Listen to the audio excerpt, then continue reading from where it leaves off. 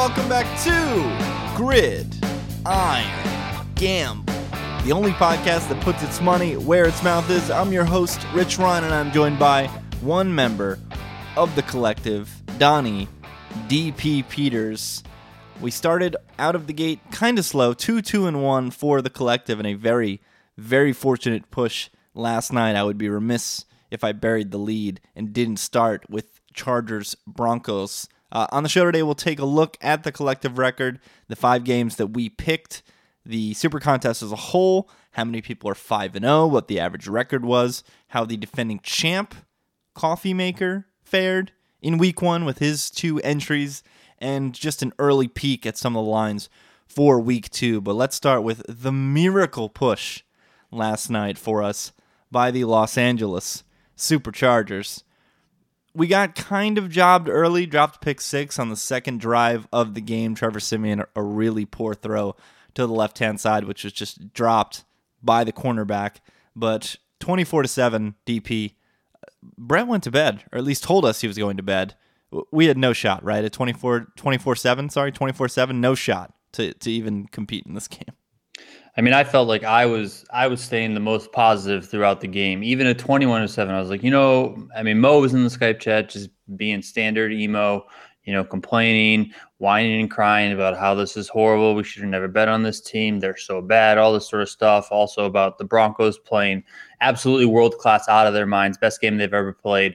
And, and this was when we had, a quarter and a half left to play. So there was plenty of time left to go. But then once it hit 24-7, and just watching some of the Chargers drives and the offensive plays that they were calling, it just didn't look good at all. And I started to write it off as well. Standard Mo. We lose the coin toss and Mo is negative. It's unbearable. You guys should it started right at the beginning when I don't even remember what happened, but even before that pick 6, he was all in on the fact that we were just going to lose this game. So we had no business in this game. Brandon McManus closes the third quarter with a chippy 20-yard field goal to make it 24-7. We're already looking at 2-3. Got to bounce back next week. Try to get a 3-2, maybe a 4-1. 5-0 would be great. And then shit just gets weird. The Chargers get away with an absolute mugging on an interception. I don't understand how that's a non-call. There's some really touchy calls in this game, and on this particular play, it's a screen pass or a swing pass to the left. The back just gets tackled. It's tackled while the ball's in the air. It kicks off the defender's foot, who is a mid defensive pass interference. Bounces right to our guy. We get the pick 6. Keenan Allen scores a few minutes later, and then Keenan Allen with the taunt. DP, how does he taunt after scoring a touchdown and they're down 10? Listen, it was a very subtle taunt. I don't think that it should have been called, but that's the NFL these days. They look for any sort of little thing like that, little ticky-tack stuff, the extracurricular activities, if you want to call them that. He stopped on a dime. He threw the ball down, kind of towards the defender's feet. You could clearly see that he was yelling something. So, and then I just want to go back to that interception. So, in the time, they reviewed it, right? And I didn't think that I thought it was clear as day that it was an interception. I didn't think it hit the ground at all, that sort of thing. I actually think that whoever in New York is watching the games, because they're the ones that ultimately make the call this year on the replays, I think that they were going to try and find some way to overturn it because it was such a blatant pass interference. And they needed to be like, listen, guys, we got to review this and see if it hit the ground in the slightest, because that was absurd. The guy went over his back. He had his left arm on his shoulder. He turned him. It was pass interference to a T. That's the play you would show the refs in their training of what pass interference is. Yeah, a mugging at the very least. Win probability, by the way, I've got the graph here on ESPN, and once that field goal went through the uprights, win probability was 98.4% for the Broncos. So we get that touchdown by Keenan Allen, and despite the 15-yard penalty that is assessed on the kickoff, Younghoe Koo, rookie kicker for the Chargers, booms the ball to the 3-yard line. Great defensive stand by the Chargers, which ends with a fumble by Jamal Charles. Fumble was picked up by the Chargers defense. Very first play, Travis Benjamin, 38 yards on a beautiful post route to the left-hand side. Great delivery by Rivers. I love the aggressiveness of the call post-turnover. They go right for the jugular, and they score, and all of a sudden, we're pushing. But then, the Broncos walk right down the field. Right down the field. A big play down the seam. Safety got totally lost. Simeon throws a good ball, and Brandon McManus is in chip shot position, DP. Again, no chance for covering. Yeah, I mean, again, it's like they brought us back in just to punch us a few more times and kick us back out the door. And that's how we felt. It was just that constant, like, we're going to blow you up enough just to deflate you one more time and watch, the misery happen. And there was 667 teams in the Super Contest that bet on the Chargers +3 here. And if you guys think Twitter is fun, you should go into the subculture of Super Contest Twitter because it's absolutely great. It was blowing up last night. People were on the same bandwidth as Rich and I. Just we were in, we were out, then we were out for a while. We were way out, and then we got sucked back in by miracles, and then we were back out, and then we're back. It was all over the place, right? So yeah, I mean, this point, I thought, okay, we really don't have any time. Chargers offense doesn't look like they're doing anything special, so this is it. Well, the kick, too. So Virgil Green catches the 44-yarder. Roughing the passer is called. So in the blink of an eye, the Broncos go 59 yards. Brandon McManus sets up for a chippy. I guess not a chippy, a 50-yarder, but for him at altitude, that's almost a gimme, and he pushes it wide right. 2 sacks, by the way, right before the field goal, which is just hilariously bad by the Denver offense. And then, yeah, classic Phillip Rivers gets the ball. I mean, at least they have one timeout, which they have to use. And then it's a total shit show. Like, we need the Benny Hill music for for the Chargers before that fourth down play. They had no idea what they wanted to do. Anthony Lynn is on the sideline just pointing first down. Instead of leading his team, he's just pointing with his arm that it's a first down, not saying anything. The offense is a mess. They don't get to the ball. But luckily, they were able to get a first down, move the ball. They get within striking distance for Young Hoku. He gets iced while making his kick. And then following that, his kick gets partially blocked by the Denver defensive line. We hold on for a push. Denver holds on for the win, and we end the week 2-2-1 in the contest. Where do you stand on icing the kicker? To me, it's one of those things where you're a genius when it works, you're an idiot when it doesn't. I don't even know if it should be allowed either. It's kind of a weird rule. I definitely think it's a weird rule. I think kickers are weak mentally and they just can't handle it for whatever reason. It shouldn't really do anything to them. But it does, and that's why people keep doing it. I feel like it's expected now. I don't know. You seem like every time, they're always showing the camera of the coach on the sidelines, and everyone's expecting that it's going to happen. And you have the coaches playing mind games with the referees, seeing how close they can call it to the actual snap being had. And because it's so expected, I almost think that you should lean to not, just kind of stand there next to the ref like you're going to do it, get in the kicker's head, but don't actually do it. I don't know. I think at the end of the day, it shouldn't do anything, but it always seems to. In this case, I don't think that Koo was iced at all. That kick was going in if his offensive line just blocked. There was the guy that blocked it was in the backfield behind the center, but there was 3 other guys that were also kind of right there. So the blocking was not good at all. If that didn't get blocked, that kick was in, and we're looking at overtime. I wonder if this might be next level shit. I wonder if you're going to ice the kicker, if you almost put a goon squad on the defensive line on the first play, and you just go super hard, right? Like you get some fresh bodies out there, and you just on the play that that you're icing the kicker, you just have the D-line just beat up. You don't even try to block the kick. You just try to drive the guys into the ground and make them tired for the next play. Yeah, or just jump around like a bunch of maniacs, yell, run up to the line, run back, do all crazy sort of stuff, and just get them all out of sorts, right? And that's all you're really trying to do. The more the crazier that you can seem or the more you can act out of character for what is supposed to be the norm and what's supposed to happen, that's when you put people out of their element and, when people are going to tend to screw things up. Miracle Push, very lucky to be 2-2-1. Let's quickly go over the other 4 games that we had on Sunday. The 2 I was most wary about, we did not get the cover in. Redskins racial slurs, I should say, +1 at home. Eagles end up winning that by 13. So let's start there. And this is a brutal game. We watched most of this, DP, on Sunday. On the surface, you want to look at the box score and say that the Eagles ran away with this, but the Redskins had so many opportunities.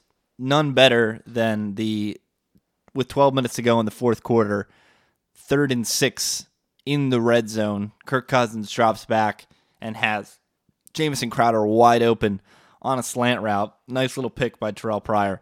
And instead of setting his feet and making an easy throw, Cousins sails it over Crowder's head, and it is picked off. And that turned out to be the game. I know what people are mostly clamoring about is the phantom fumble, which was actually a forward pass scooped up by Philadelphia and returned for a touchdown. But I that's variance. Those type of weird things happen. I can't get over that Cousins throw. That was horrific, DP.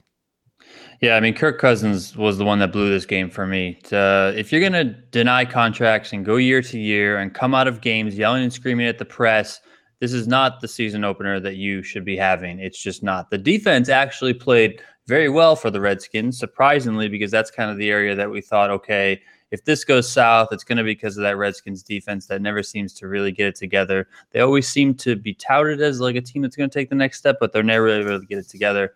And they did well. And then Cousins just decided to completely screw it up. And, I mean, the losses on the offense, like you said, you pointed out that big throw by Kirk Cousins throwing it over Crowder's head. That was just horrible. I believe he threw a bad pick in the game as well. And, also on the offensive staff, I don't understand this. It's just a big head scratcher for me. Why? Like, first of all, where was Samaje Perine? He didn't take one offensive snap. That seems crazy to me.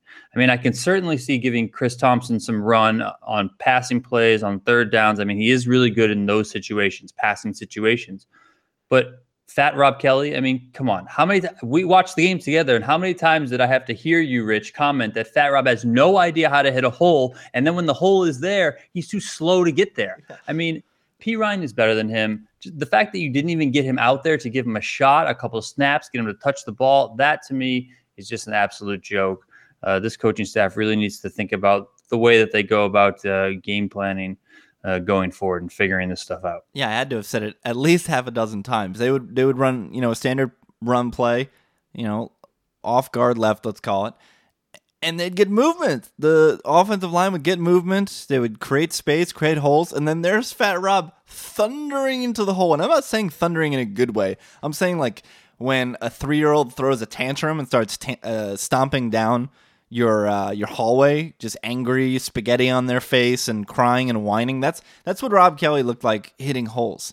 Like heels hitting the ground first.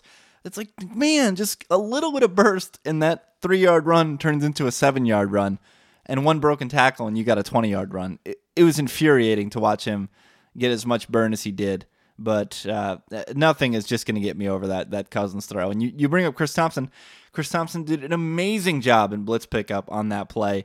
And the reason why Cousins got rid of the ball quickly and poorly was because there was 2 blitzers coming at him. Chris Thompson picks up one, and the other was maybe 5 yards, 6 yards in front of Cousins, and he just didn't have the stones to set his feet and make a good throw.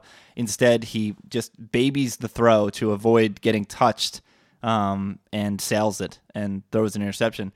Even more annoying, going back and looking at the play, if the corner was doing his job and bit on the slant route that Crowder was running instead of the first move that Crowder made a kind of out move and then slant in, and this corner totally bit on that and was kind of backpedaling when the throw was made. If the corner made a semi-decent play, the ball just sails into the end zone. But because the corner made a mistake too, the ball sailed right into his breadbasket, and we got a loss in the super contest because of it.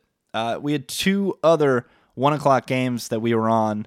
One we covered, one we did, three others. Sorry, we had no 1 o'clock or 4 o'clock games. The other one we did not cover was my fighting New York Jets at Orchard Park against the Buffalo Bills, and we did not cover by half a point.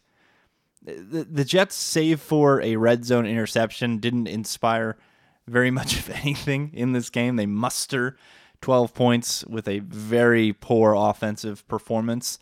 And the Bills, who we shit on, and rightfully so, after trading three very good pieces on their team and seemingly trying to tank the season, came out and got the job done. They won by 9. Offense looked good. Shady looked great. Offensive line looked really good, but still very bitter that we narrowly escaped with a joke cover by half a point, DP. Yeah, I mean, well, you can look at the fact that there was a pick six touchdown when the Jets decided to tackle their own player. That would have helped us out a little bit. And then I think, and this is another spot where I'm looking at the coaching staff. I mean, I don't understand why. Maybe the Jets just really are all in on tanking, because the fact that they were running the ball so much on early down situations is just absolutely shocking to me. So I guess after watching that game, the Jets just really are, trying to go 0-16. Really bad performance.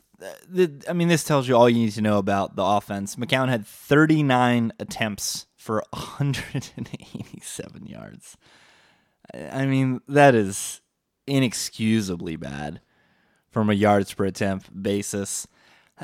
I will say one thing. The wide receiver corps is very, very young. McCown relied heavily on veterans in this game. Jermaine Kearse and Will Tye had 12 targets in this game. I don't know if they've been on the team for a combined 12 days. Kearse just traded from Seattle. Will Tye just signed after the Giants cut him when the preseason was completed. Neither guy was on the team for more than 2 weeks, but because they're veterans, they know the game, they have the correct body type right away to get in action. They were the ones that produced. I do think that my boy Chad Hansen is going to have a role in this team. He ran the second most routes for the Jets on Sunday. Our Darius Stewart was also out there a bunch, had 5 targets, caught 2 of them for 10 yards, nearly had a sick touchdown as well. So for you DFS nuts out there, or people in very deep, I don't know if you can roster him right now in redraft, but if you're in like a shallow dynasty and Chad Hansen is not owned, I would be certainly looking at him with the amount of routes that he ran on Sunday. And the more that they learn the offense, the more involved they're going to get. But for now, with these, Will Tye and Jermaine Kearse can barely make an NFL roster, let alone be the team's top receiving targets. So I don't know if the Jets are going to be doing much covering, and we would have really stolen one here if we were able to sneak out a cover against the Bills. The game we did cover in, DP, Chicago Bears, and you were very close. You said, shock the world, Bears are going to win outright. And man, they were a Jordan Howard catch away from doing it, DP. Yeah, the Bears, gosh, man, that was so close. It was, it's a combination of things, right? It's the fact that the Falcons are just going to regress immensely, right? I don't think that they looked good at all, especially for the first 2.5 to 3 quarters of that game. You could definitely tell that they missed Kyle Shanahan. That's for sure. They were, there was plays that they didn't look really organized. It wasn't crisp. Part of that is also, you're coming off a long off season. You're dealing with that Super Bowl hangover. So you're going to take a couple weeks to get into the mix of it. But 6.5 points on the road. I think too many people were just expecting the Falcons to just show up and be the Falcons of last year in the regular season, when they were putting up 40, 50 points every other week and just blowing people out of the water and looking like, the greatest thing the earth has ever seen in terms of NFL football. But Kyle Shanahan is gone. They have a tougher schedule this year. I don't think Matt Ryan is overall that good. And I think it showed. And the Bears played extremely well, both on defense and on offense. So I was most surprised with them on the offensive side of the ball, because that's where I thought that they were going to have their issues. But they performed very well. They were right there at the end of the game. And honestly, they could have won it had, Jordan Howard made that catch, got in the end zone. The world was introduced to the human joystick, Tariq Cohen, all 5'6" of him 179, and that 179 is very, very generous. Tariq Cohen had 13 touches. He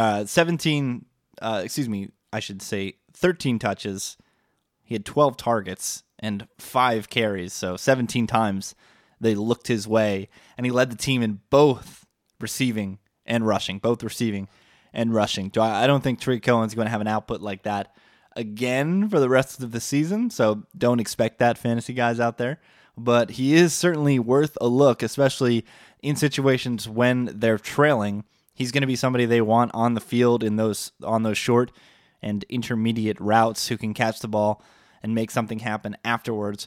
What really impressed me about the Bears, and I know the narrative, Matt Ryan on the road, regression, no Shanahan at the helm calling the offensive plays, was the defense. They had a ton of injuries last season, biggest of all probably to their middle linebacker, Jarrell Freeman. He bounces back. He's got 10 tackles in this game, and they do a really good job of limiting what Atlanta can do.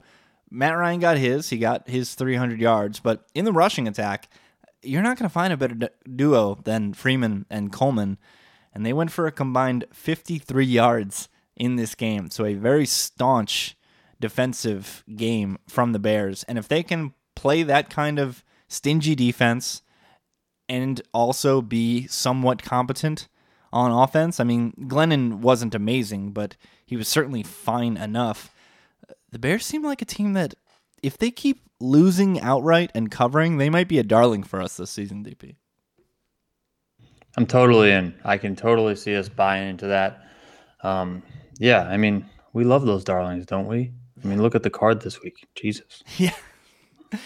Yeah, we're not really about picking amazing teams. The other cover that we got, I mean, circled this one for months.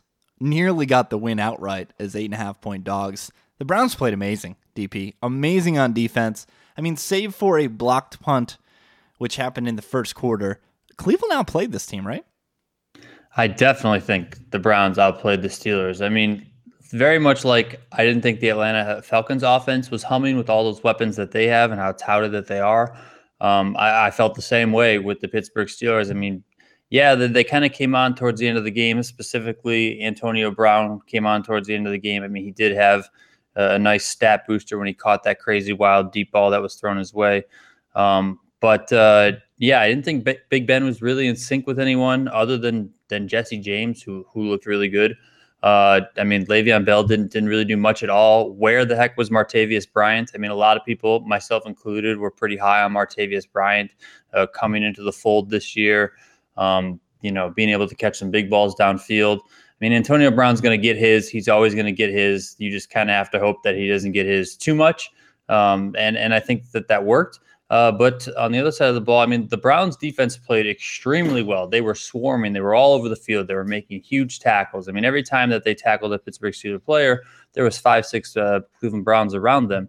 On the other side of the ball, DeShone Kizer, he played really well. I mean, he is a rookie. He is going to have some growing pains, and he definitely has some of that. But he's mobile. He's able to move around and sling it, and I was very happy with his play as well. Really brutal drop by Kenny Britt late in the game he broke in over the middle and would have been a big third down conversion and just drops it right in the breadbasket. Brutal drop. It was so bad. Hugh Jackson yesterday talked about even benching Kenny Britt for their upcoming game because he played so poorly. He only caught one ball on 3 targets, and that drop was about as bad as it gets. And you said it right there about the defense there. Swarming is the optimal word. Every time they threw one of those bubble screens to Antonio Brown or any of those swing routes to some of their playmaking receivers on the outside, there were 5 Cleveland Browns there. And that might be more so studying the tape than athletic ability. It seemed like they were right there every time the Steelers tried to run one of their patented short plays. Now, Antonio broke 1 or 2, as he's wont to do. He's probably the best receiver in the league, especially with the ball in his hands. But an unbelievable effort for the Browns, and they're not going to have as many coverage assignments as difficult as covering Antonio Brown on those short slants and bubble routes. So this instills confidence in me, and I'm very, like the Bears, I'm almost happy that the Browns lost outright because I'm very interested in their prospects moving forward. I'm not sure about this week. We're going to talk about some lines, early lines that we're interested in later. I'm not sure about this week. I think on the road at Baltimore is tough. I think Baltimore is one of those places where home field is real, right? We assign 3 points to every home team. It just as practice. It's something that's been burned into us, and we do it regardless of who the team is. But I think Baltimore is one of those home teams where there is a little bit more of an edge when they play at home. And first road game for DeShone Kizer. Ravens defense looked amazing against Cincinnati on Sunday. I can actually see people being interested in the 7.5 because it is above a touchdown. But I'm going to be afraid to line up and get on the Browns next week, personally. I'm with you. I would love to like this game, but it's going to be hard to like this game in terms of the way that we rank our cards. I may be on the Browns, but it may be a 1 or 2 pointer. So 2-2-1 for the collective. That means 2.5 points in the Super Contest, which puts us above average. The average point total this week was 1.99. I'll go ahead and round that up to 2, give you guys a tenth of a point. One person didn't submit their card. Great job. 115 people went 0-5. That's brutal. 9 went 5-0. DP 20 went 4-0-1. The biggest story, though, was the consensus. Whew, boy. What a brutal week. The top 6 consensus picks went 0-6. The top 9 went 1-7-1. DP, we got off to a sluggish start, but drawing very live with how poor the entire contest did. Yeah, I mean, Rich, you called it on one of the earlier podcasts that we've had. Vegas Revenge Tour, right? I mean, the consensus, it's, if you look at this leaderboard on fantasysupercontest.com, I see nothing but red at the top. I mean, Vegas is out for blood. I mean, they absolutely, they got murdered. I mean, let's just be honest about it. The top 4 most popular teams, they were each selected by more than 800 teams in the Super Contest. The Bengals led the way. They didn't score a point. They got blown out on home turf.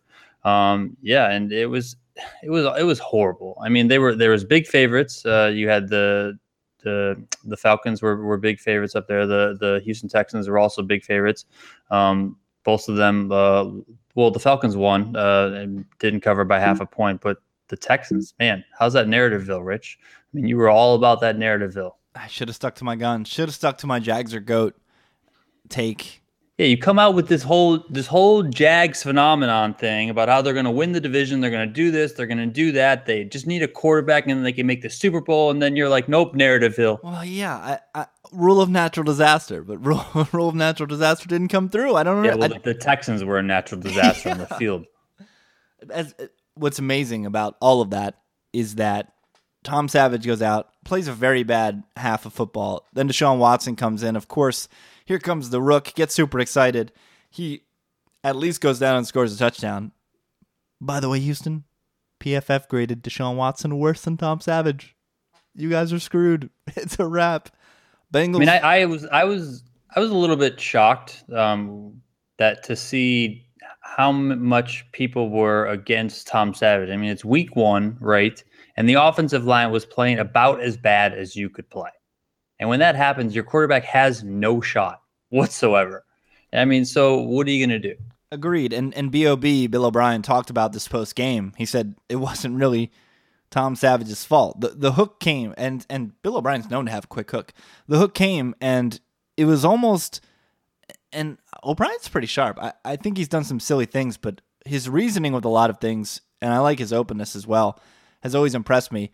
He made the point like, look, if we can't block anybody, we need somebody back there that can move. And look, Tom Savage makes Tom Brady look like Mike Vick. This dude is slow. And if you're not blocking, if you're not protecting, and he can't get out of the pocket at all, the guy's going to get killed. So from that perspective, putting in Watson is pretty sharp. But I wouldn't be surprised if they went back to Savage. look, if Watson wasn't the week 1 starter, that means the Texans aren't confident with him leading this football team. He's not ready yet. And well, Bill O'Brien runs that. He runs a pretty advanced scheme. I mean, that's why Brock Osweiler, was never able to pick it up. It's similar to the scheme that the Patriots run. I mean, Bill O'Brien came out of the Patriots coaching staff, and he transitioned it to the Houston offense. And that was always one of the things that I've always been reading about Tom Savage and why he's able to pick it up, because he's been there the longest, and he's able to go through his reads and his progressions like you need to in that offense at an adequate level. Watson is just going to kind of go in there. He's going to be like the guy in the Wild Wild West, just running around, slinging it. You're going to see a lot of really cool, flashy plays that look fun, but they're probably have, totally opposite of what was actually drawn up. He's just kind of winging it. He's calling audibles. So who really knows how close he was to the playbook and how much Bill O'Brien kept him at bay or just said, hey, kid, I'm pulling Savage. Go out there, have fun, and just wing it. And to your point, none of it matters if you can't block. Savage can know the playbook in and out. He could see plays in his sleep, see coverages in his sleep. But if the guys in front of him, can't pass block, none of it matters. You might as well get Watson out there, try to run around and make something happen. But 10.5 sacks. The winner in all this was Dwayne Brown, left tackle for the Texans, is holding out. And I could just imagine him watching this game on Sunday. Back the Brinks truck up, baby. Dwayne Brown's getting paid. Dwayne Brown's getting paid by somebody. It might not be the Texans, although they probably need to look at themselves in the mirror and say, we got to protect somebody. Get Dwayne back here, but somebody's going to be paying that man to protect quarterbacks in professional football. But yeah, Bengals by piles on Thursday night. Short week. I mean, if they go to Watson, you've got a rookie, inexperienced quarterback, doesn't know the playbook.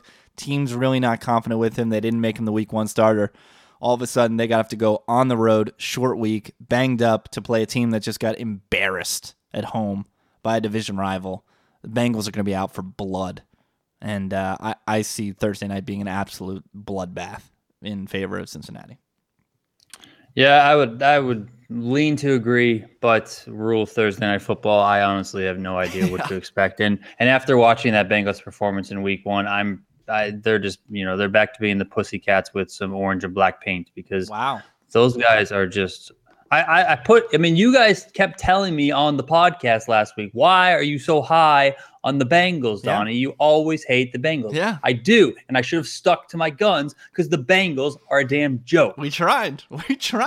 And Ravens defense, I questioned it in most of the preseason, rule of Harbaugh, rule of Ravens defense, and at the 11th hour, I listened to Burt Minotti, the GOAT, the God, and I changed my pick, and you should have listened to your gut as well, kiddo. I should have I still would have picked the Bengals. I should have just put them as the 25th pick on my card. You brought up fantasysupercontest.com, which I omitted, and I'm glad you did. If you guys are looking for a way to sweat the world's greatest sports betting contest in the collective, you have to go to fantasysupercontest.com. They have real-time scores on Sundays. They have every pick in the entire contest. They have weekly record counts. They have stats for whether or not you picked winners on Monday Night Football, Sunday Night Football, away games, home dogs, road dogs, home favorites. All of it is there. Go to fantasysupercontest.com. They have a mini game as well that you can participate in if you didn't have an opportunity to shell out the $1,500 needed to play. That is fantasysupercontest.com. Sweat the collective at fantasysupercontest.com.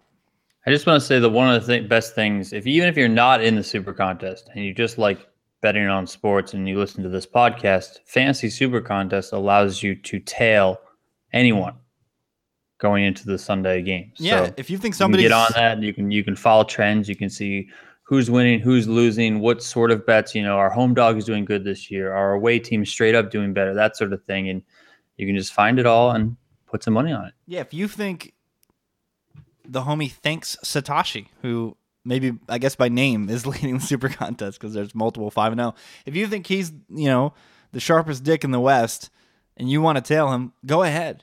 Or if you think the consensus is going to continue to shit the bed, fade it. Go on Saturday at 12 p.m. Pacific time, look at the Lions and say, you know what? Last week the consensus top 6 was 0-6. I'm going to fade everyone. Go for it. It's literally all there. So to Donnie's point, you don't even need to be in the contest to take advantage of the information. You can use it for your own betting ventures, your office pool, anything like that. So it is an unbelievable resource for any type of NFL action that you may be in on Sunday.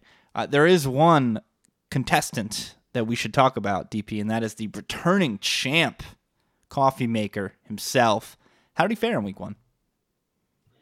Yeah, Damon Graham. Last year he won combined more than $900,000 from his 2 entries. His 2 entries are named the same this year as they were last year. So if you do go to fantasysupercontest.com, you can just look for Pops 2008 for one of his cards, and then Pops 3284 for one of his other or for his other cards. Sorry. So I want to so last year he started out 3-2. So the fact that we went 2-2-1, it's not over, right? At week 3 he was 8-7. In week 5 he was 13-12. So you can have sort of a mediocre start to the Super Contest and then just go on a run towards the second half of it and really go on to win. So both of his cards this week, they went 3-2. So he had on one card, he had the Eagles, the Lions, and the Ravens as his winning picks. And then the losing picks on that card were the Titans and the Seahawks. And one of the things that Graham does, and he did it last year as well, is he likes to share very similar cards. He only deviates with 1 or 2 picks on each card leading up to the final week. Last year, actually, when he won, he picked 5 games one way, and then he picked the same 5 games, but he picked them the other way. So one card went 5-0. That allowed him to win. The other card went 0-5. It did cash, but for a very nominal amount. On his other card, he had the Panthers as his different winning pick. He also had the Eagles and the Lions on that card, so he shared those 2 wins. He had the Titans again, so they were another loss for him. And then he had the Falcons as the other loss. So looking over at the Super Contest Gold 5K winner take all ballsiest betting contest. While the Super Contest may be the world's greatest, the 5K Super Contest Gold is the ballsiest. Let's just get 90 dudes together, fire off 5K, and just give it to the winner. It's amazing. That's just. It seems. I mean, I get it. It's rake free. It's fun, but for winner take all, it seems kind of nuts. It's insane. Nobody went perfect. 2 records, 4-0-1, Lightning 2, and Bulldozer 2. So I guess needed 2 entries in this thing. They both pushed with Denver last night, a very salty push. They should have been 5-0. The average point total in that, a little sharper than the regular Super Contest, 2.31, so shading towards that 2-2-1 that we went. You can also follow that on fantasysupercontest.com. All right, DP, let's take an early look at next week. You got to get back on the horse, kiddo. 0-4-1. I didn't get an opportunity to really rib you on this show. I kind of want the collective to be there with me to be, so we can gang up on you as a whole and make fun of you. But 0-4-1, really need you back on the horse. Really need you, kiddo. You're usually the one to get off to a fast start. So, gonna need you in week 2. Any early lines that you are interested in? I mean, I gotta like my Patriots. I mean, I know, Rich, we talked briefly before we hopped on the show, and you're on the other. You might be on the other side, but this feels just like the rule of New England, the rule of Bill Belichick. They're going to bounce back. They are a good team, a good enough team to be able to bounce back. I mean, they may need to bounce back in the form of winning the game 54-34, but I think they're going to bounce back. I like where the line's at. I've been looking at the Vegas lines. You see this one is around 4.5 to 5 in most places in Vegas. So hopefully that's where it comes in on the Super Contest, and it's not more like 6.5 or 7, because I think that would be too high. I was really looking forward to going into last night is the Saints putting up a decent enough performance that the spread would be closer, because the Patriots sucked on Thursday. So you always try and look for some opposite trends as to what happened the week before, because the public tends to buy in one way or another and really overreact to things. I'm looking at your boy Eli. What is this line? Why are the Giants 1.5 better than Detroit? Detroit, I forgot to bring this up. I wanted to ask you your biggest surprise team from week 1. It was Detroit for me. I've been shitting on this team all off season. They were objectively the luckiest team in the league last year. They outperformed their projected win total by 4.4, which is insane. They were last in defense DVOA, and I'm not ready to throw all of that out the window because of one performance against Carson Palmer with a different haircut, aka or Jay Cutler with a different haircut, aka spoiler alert, Carson Palmer. I'm not ready to give up all of that, but the Lions defense looked competent. The offense, holy shit. Not only are they doing the dink and dunk stuff that works, that Jim Bob Cooter has installed and made Matt Stafford's life a lot easier, but I guess with the addition of Kenny Golladay, Stafford is back in a little bit of DGAF mode. He was taking some deep shots, successful deep shots, and against the Giants, who couldn't move the ball at all on Sunday night. Why are the Giants a 1.5 better than Detroit? Can you explain that to me, DP? Do you have any idea? I think, standard public perception. I think that people are going to, jump on the fact that the Giants, they have a good history, a good record. People view Eli as a good quarterback with 2 Super Bowl rings, that he's going to return home. They're going to bounce back just fine. And then I think on the other side of the ball, people are pleasantly surprised about the Lions, but I think too many people will slow their roll right away and say, it is the Lions. They tend to do this every now and then. They look really good at home. Everyone sort of buys in. They pick them as, the team to make the leap, make the playoff run, that sort of thing. And then they totally just crap the bed. So I think it's just that it's a Detroit versus a New York Giants thing. I mean, that's just really what it comes down to me. So if you can't, we talked about this with Houston. We didn't talk about Packers Seahawks at all, but if you can't pass block, if your offensive line can't hold up, you're not going to have any success in this league. It's just not going to happen. And I can't see, again, Russell Wilson can kind of make it work because he can break the pocket and make things happen. And even he was running for his life against the Packers, which, don't really have the best defensive line in the world, but he can at least escape and make plays and get the ball out. But Eli's a statue. Like, this guy's not making plays. And if they can't block for him, if that right tackle, I don't even know the guy's name, but he got beat like a rag doll on Sunday night. If he is as big a leak as that this season, you can't be laying an additional 1.5 points with this team. I'm sorry. I don't care if Odell Beckham, if they clone him thrice and they go 4 wide to 4 Odell Beckham Jr.'s. I don't care. It's not going to work if you can't block for Eli.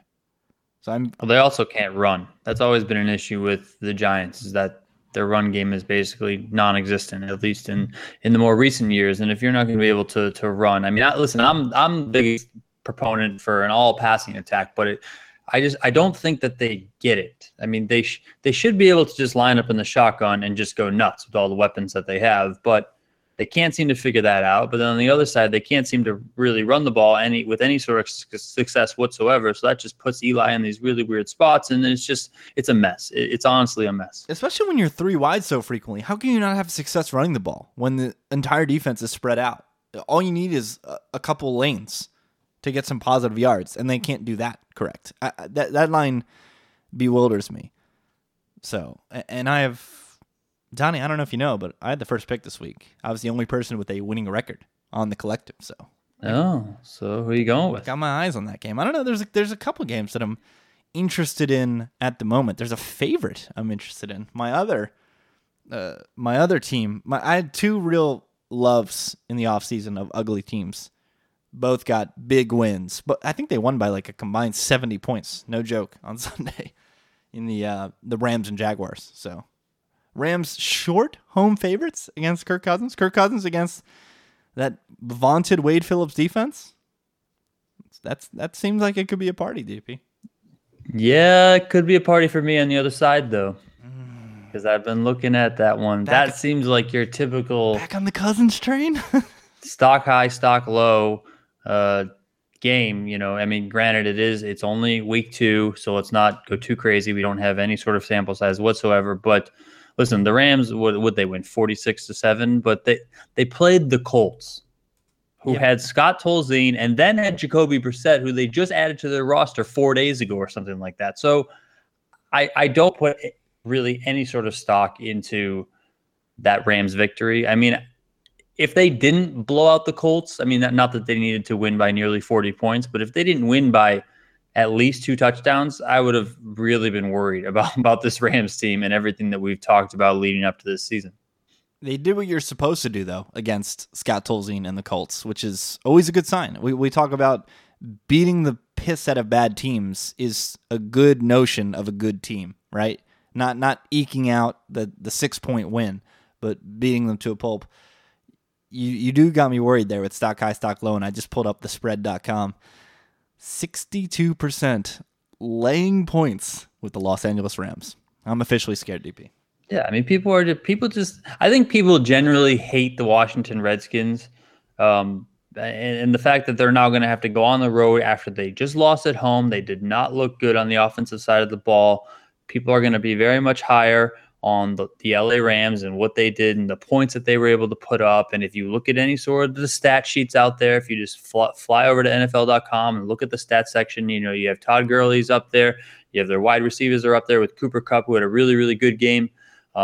Jared Goff is even up there a bit. So, you're going to see all these little things that say, maybe the Rams have turned it around under the new coach. Maybe Jared Goff's, his freshman year is, now his sophomore year is much better. Who knows? Maybe it was the whole Jeff Fisher thing and that guy just sucked as the head coach. But I think we have to just look at the fact that they played a Chuck Pagano-led Colts team who had a second stringer who shouldn't even really be on an NFL roster, let alone backing anyone up, and then a third stringer come in and bail him out. So yeah, I'm not going to be exactly running to the window with all of my reserve funds trying to bet on the Rams here. I'm actually going to be looking at the other side. I'm officially scared of the Lions too. 83%. Like the Lions and the points, nothing worse than a public dog. Boys and girls. So now I officially have no idea what I like next week. I mean, the Lions they're your typical team that will show up, blow doors in 1 week, and then blow dicks. Not even be existent on the field. They will look like Rancho Cucamonga High School, blowing their own dicks all over the field. Yeah, I mean that's why there's such a love-hate with that team. I mean, they will put up tons of numbers, but then they will totally suck the next week. I gave my surprise from last week, which was Detroit. I really thought they played well against Arizona, and I was surprised at how much they opened up the offense and attacked downfield. Kenny Golladay just looked like an absolute beast in his first performance in the league. Let's wrap it up on this one. Did any team surprise you? I know you said it earlier, sample size small. We don't want to overreact to week one, but were there any teams that surprised you in the first week of the season?